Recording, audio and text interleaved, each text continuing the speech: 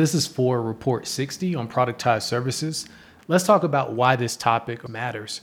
Productized services allow freelancers to move from selling their time to actually selling outcomes. They can extricate themselves from the business and build systems. Instead of just building a valuable business, they can also build a sellable business. The problem that productized services solve is that some problems still require a human touch. The outputs can be predictable, even if the inputs aren't completely automated. If you imagine a transcription service where you know exactly what you need back, you need an accurate transcription of a podcast, for example. Internally, that may not be fully automated, but we can make this experience resemble the experience of buying a product. So what's a productized service? A productized service is simply a service at a fixed price with a clear scope and a clear timeline. I'm going to use an analogy here where if you imagine a freelancer as a personal chef who will cook anything for anyone. If you want a peanut butter and jelly sandwich, they will go to the grocery store to get the ingredients. If you want a burrito, they'll go to the grocery store and get the ingredients. Versus a productized service is more like a restaurant, and they have a menu and they'll only make you what's on the menu. And when you limit the options, you're able to build systems and build scale into your business. Hence the scalability of productized services compared to agencies and freelancers. So I already gave some examples around transcriptions. There are productized services in the design space around video testimonials, bookkeeping services, design sprints, copywriting, usability testing, podcast editing, video editing, lead generation, WordPress support services like WP Buffs, incorporating your business. There's a clear outcome around what we expect to be done, although it may or may not be fully automated internally. Visas as a service in terms of helping you get your visa to another country, providing language tutoring services in terms of there's a scope around we're going to practice for 30 minutes each week. Also around repurposing content, where if you look at Podreacher, they'll repurpose podcasts into blog posts. Let's talk about some predictions around productized services, where the first prediction is that software will eat services.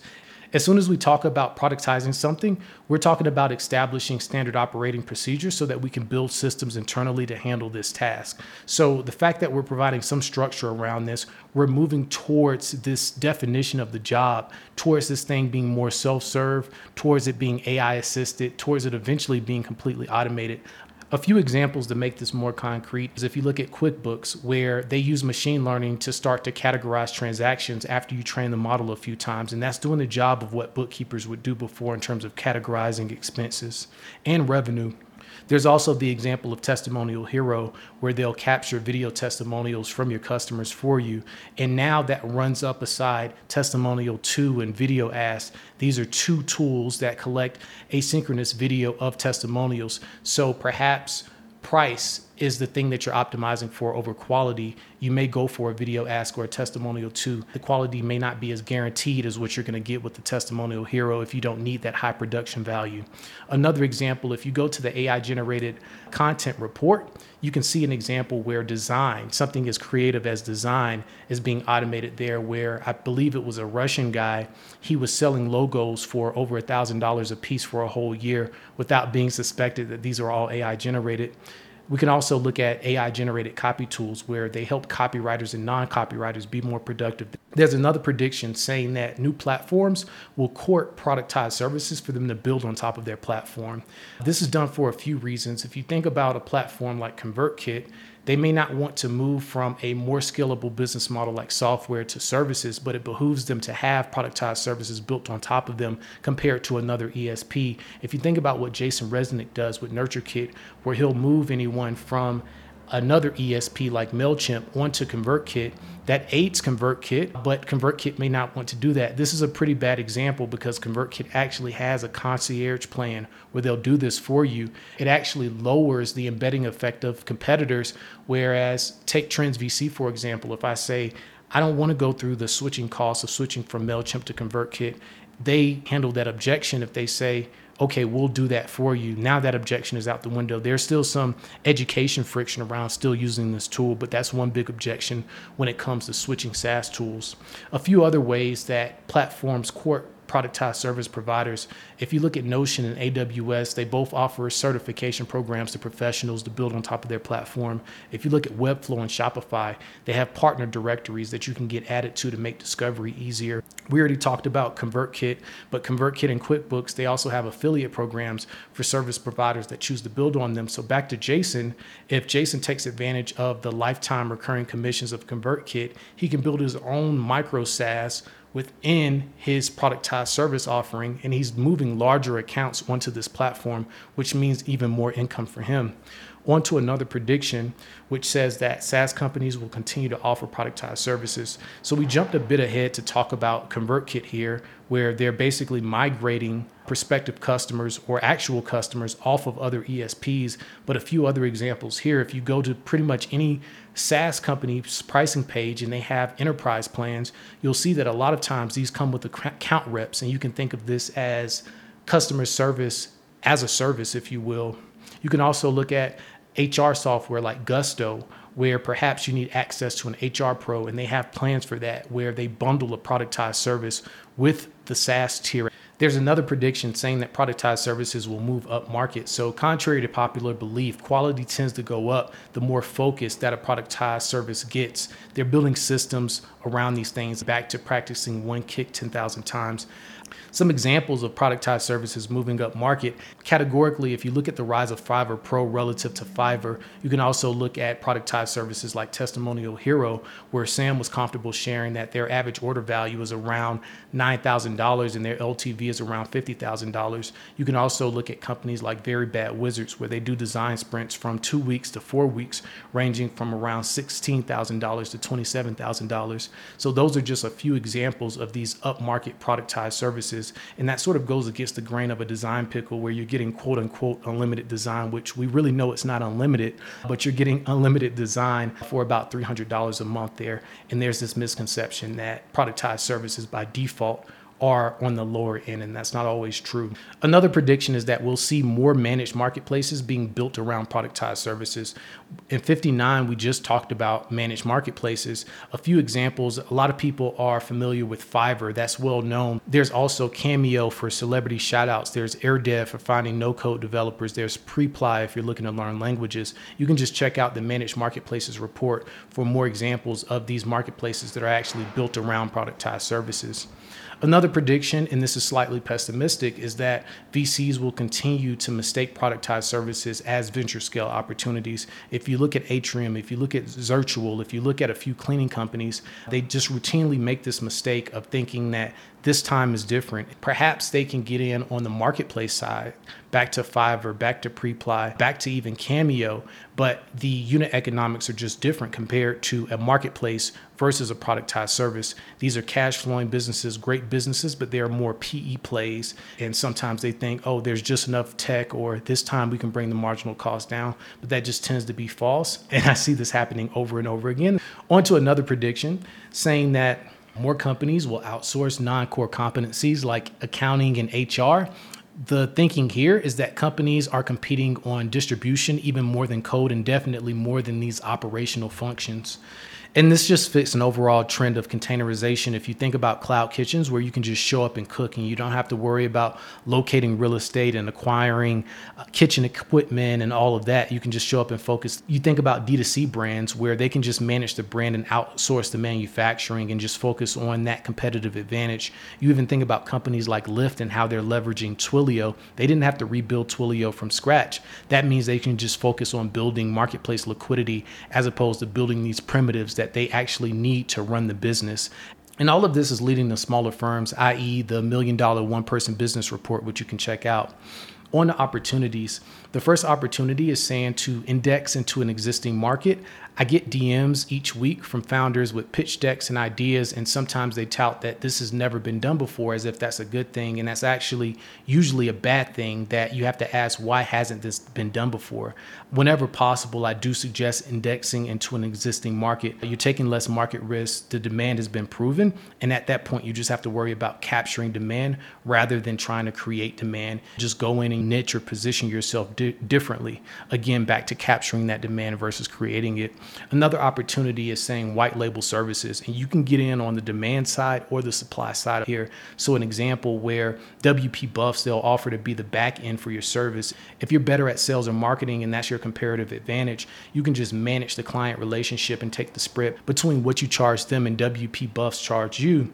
If you're better at the supply side, you can take the role of WP Buffs and just focus on supply while others come to you and use you as their back end. So there are two ways to enter that white labeling opportunity. There's another opportunity saying to offer software with a service. We've talked about this in the prediction section. Back to ConvertKit's concierge service, back to the fact that you can actually weaken competitors' embedding effects by offering this. Another advantage of this is that you can augment unwritten code. And by this, I mean that perhaps you don't want a lot of waste or a lot of bloat in your code base. You can do it by hand. You can man in the middle a feature for the first 10 or 100 times so that by the time you do go to code this up, you know exactly what needs to be built and there's little to no waste there. Another opportunity is around building a branded framework or methodology. One risk that's created earlier if you choose to index into a market is that you risk racing to the bottom. If on top of that, you choose the positioning angle and create this branded framework, then you give yourself pricing power and you escape that commoditization. Some examples here are Scribe Media, where they have the quote unquote, the Scribe method. That allows them to set themselves apart from other ghostwriting services. Another example is Goodpatch, where they do sprints and they have the designathon, which they've trademarked. And this gives them more white space when they're able to set themselves apart from competitors and have some sort of pricing power in these competitive verticals. Another opportunity is around building on an existing platform. So you can think about this, and this has a lot in common with micro SaaS, where you're competing in these walled gardens or these pre-built communities versus the World Wide Web. Again, you have these pre-built communities that you can go in and be helpful and build relationships. You have certifications, again, back to Notion and AWS, where you can use these certifications. By getting them, you can signal trust to potential customers. They also have directories that you can use to get added to for discovery purposes, and a few platforms that you can build on top of, and productized services are already being built on top of: Shopify, Notion, Webflow, WordPress, QuickBooks, Coda, Card, even HubSnacks. They're building tasks on top of HubSpot. Another opportunity is around productizing your knowledge. So now we're moving on to digital products, and this allows you to have lower marginal costs. But not only that, you can actually combine digital products with productized services.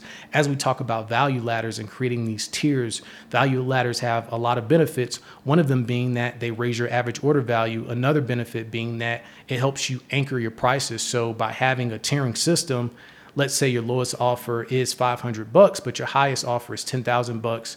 The $10,000 option, even if few people purchase it, helps frame the $500 offer. There's another opportunity to productize your pain. And what I mean by this is spin out internal tools that you've built. Brian Castle did this with Process Kit, which came from challenges that he faced at Audience Ops. Mini Requests is a SaaS that came out of Mini Pixels. Basecamp is possibly the king of dog fooding here, where they've written about this in different books.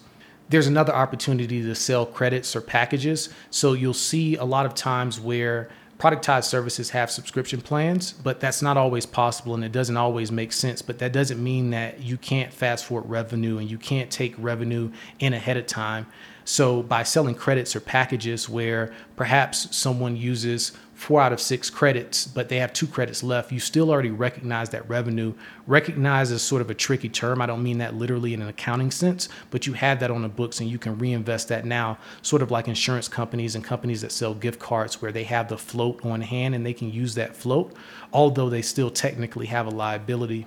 We already talked about building value ladders, and it can be composed of just services like Punchline Copy, or you can mix it like Hector from Indie does, or you can do it with SaaS like Gusto does. For a higher tier, you get access to these HR pros. Back to the benefits of building these value ladders out. There's another opportunity to reduce risk for customers. If you look at Podreacher, where they'll convert your first podcast to a blog post for $75. For that first offer, you can test it out without putting too much on the line.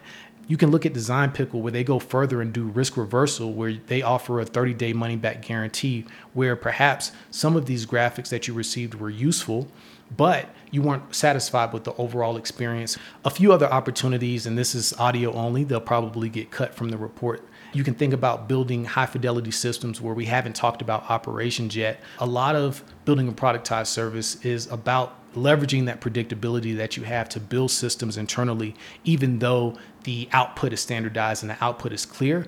It's on you to represent this and to make this an efficient process in terms of how do you accomplish this outcome. You can use Loom videos where videos are easier to create, they're easier to consume as well, and they just carry a lot more information than if you think about written documentation. The advantage of written documentation is that it's easier to change as user interfaces change, as processes change. You'll have to re-record a whole video as opposed to just editing some text there, or you can combine both of them, or just think about what are you really optimizing for and go for that option based on where you're at right now. Another opportunity is around building a marketplace for productized services. And this may seem like a big lift, but there are examples of people from the indie hacker angle actually doing this. If you look at Mentor Crews or Mentor Paths, where Kenny, who's a Trends Pro member, is actually building that out. Then there are these bigger plays. If you look at Clarity.fm and Cameo, just a few more examples of marketplaces being built around productized services. Another opportunity is around accelerated learning, where I recently did an interview with Bilal from Creator Lab, and he asked me if I had to do Trends VC all over again, how would I approach it? And I mentioned two things: that if I had access to capital, I would get a coach who's done what I wanted to do, and I also join a community. And the same applies to productized services. You can look at Tyler Gillespie, where he has a coaching service called Productized Mentor. He also has a Facebook community called Productized Community. So to accelerate your learning, you can take advantage of those opportunities. You could also use lead magnets, where there's a company, Clicks and Leads, where they have a 5-day challenge that they use as a lead magnet. And this combines two ideas of growth tools. There's a report on that, but also internet challenges. There's a report on that. And this lead magnet used by them combines both of those ideas. On the key lessons, the first key lesson says that productized services have different properties than other business models, where it's more scalable than an agency or freelancing practice. The sales cycles are also a lot shorter because it feels like customers are buying products, although there's teams behind doing work in terms of the inputs to make this standardized output. The marginal cost of a productized service are actually higher than SaaS, and this goes for monetary and non-monetary costs, where instead of scaling servers, you're scaling teams, which is more expensive, but it's also more complex, where scaling culture is harder than scaling servers. There's another key lesson saying that productized services bring transparency to transactions, sort of like a marketplace, in terms of marketplaces facilitate these transactions by making the buying process easier and resemble a product more than a service. We remove the negotiation, we remove a lot of the friction, and you're telling me this is the scope, this is the price, this is the timeline, and now my confidence has shot up in terms of my willingness to make this purchase. I just purchased a transcription service from rev.com for a previous audio episode that I did, and it felt just like buying a product. There were a few upsells that they had in place, but there wasn't a back and forth. There was a flat rate. Even for the upsells, there was, you're going to be charged 10 cents per minute for this upsell and for this add-on. And that was very clear and upfront. And a few hours later, I had the output. Even though a human was involved in that, that part was abstracted. I didn't see that part. I had a clear timeline, a clear scope, and a clear price. Another key lesson says to minimize market risk. So this goes back to the competitor risk report, where we talk about 0 to 1. That happens once, but 1 to N is infinite. And this matters a lot in productized services, because usually we can have a conversation around, should I try to go 0 to 1? Should I take this market risk? Since productized services exist in fragmented markets, I can't think of a case where you should try to go 0 to 1, because you put in all this work for R&D and you can never establish a moat, because these are not winner take most games. Back to the competitor risk report. There's another key lesson saying that specialization allows you to build systems. You have some type of predictability by saying, this is how I work, this is what I work on, and this is who I work with. So this predictability allows you to build these systems out. Again, back to practicing that one kick 10,000 times. Even if you're practicing it in different environments and on different people, that's still that one kick. And it actually makes your ability to deliver on that service more robust, because you've seen so many variants of this one kick or this one service that you have been delivering. There's another key lesson, just going back to productized services are not synonymous with lower quality. It often means the opposite. Back to the surgeon. If you have a surgeon that just does knee surgery or just does heart surgery or just does LASIK, that person is going to be a lot more experienced and be able to deliver much higher quality than someone who's a generalist. Another key lesson is focus means saying no. So as clients come back to you with, I need this additional service that doesn't fit into your offering, it's not on the menu of what you have to offer, you're going to have to say no, because to say yes, that breaks your predictability, that breaks your system, at which point you stop becoming a productized service and you're more like an agency where you're doing everything for everyone. Another thing is around specialization carrying risk. So there are a lot of upsides to specialization, but one downside is that by concentrating, you've also concentrated your risk and you become more fragile. If you think about the lead generation services, a spam law can wipe them out, whereas an agency that does lead generation, PPC ads, and all of these different things, a spam law may cut off that side of their business and they may go from 100% capacity to 70% capacity. But a highly concentrated productized service where that's all that they do, that can take them from 100 to 0 overnight. And a lot of people building lead generation services are actually worried about that threat right now. Another thing is making a distinction between valuable and sellable. So if you look at agencies or productized services that are built on personal brands, they're valuable. But when you compare them to productized services that are built on non-personal brands, those tend to be valuable and sellable. And then when we look at systems and subscriptions, this just increases the multiple at which you can sell at. We hear more stories of productized services being sold compared to agencies being sold, and at much better multiples. On to the haters. The first hater says that this doesn't scale like SaaS.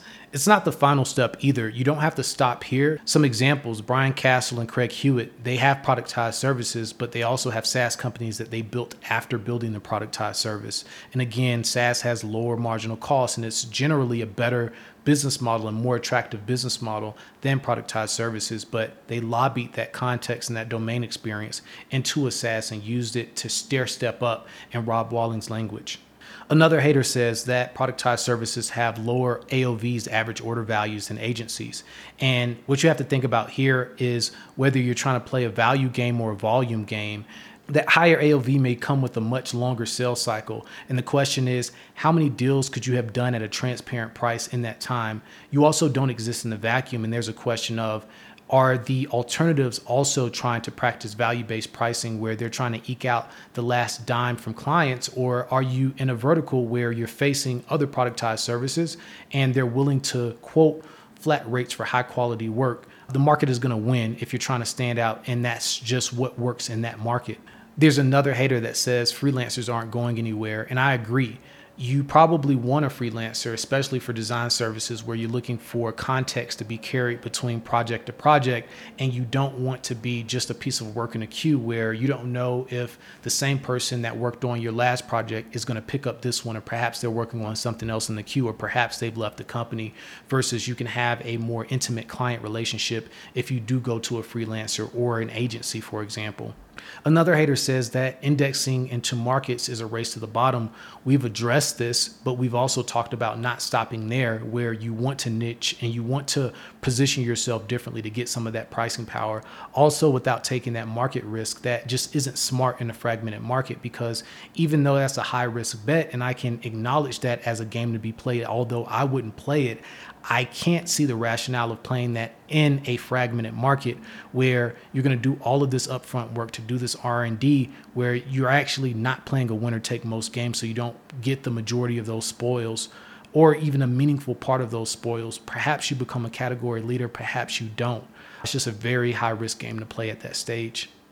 Another hater is saying building on platforms presents platform risk, and I talk about this a lot, but I would say that platform risk is less of a threat in productized services than micro SaaS, because you think about what platforms are going through here, where to compete with you at the productized service level, they have to essentially step down from this low marginal cost business of software to a higher marginal cost business of services. And that's just not a rational thing to do in most cases, unless they absolutely have to, unless that's part of their strategy.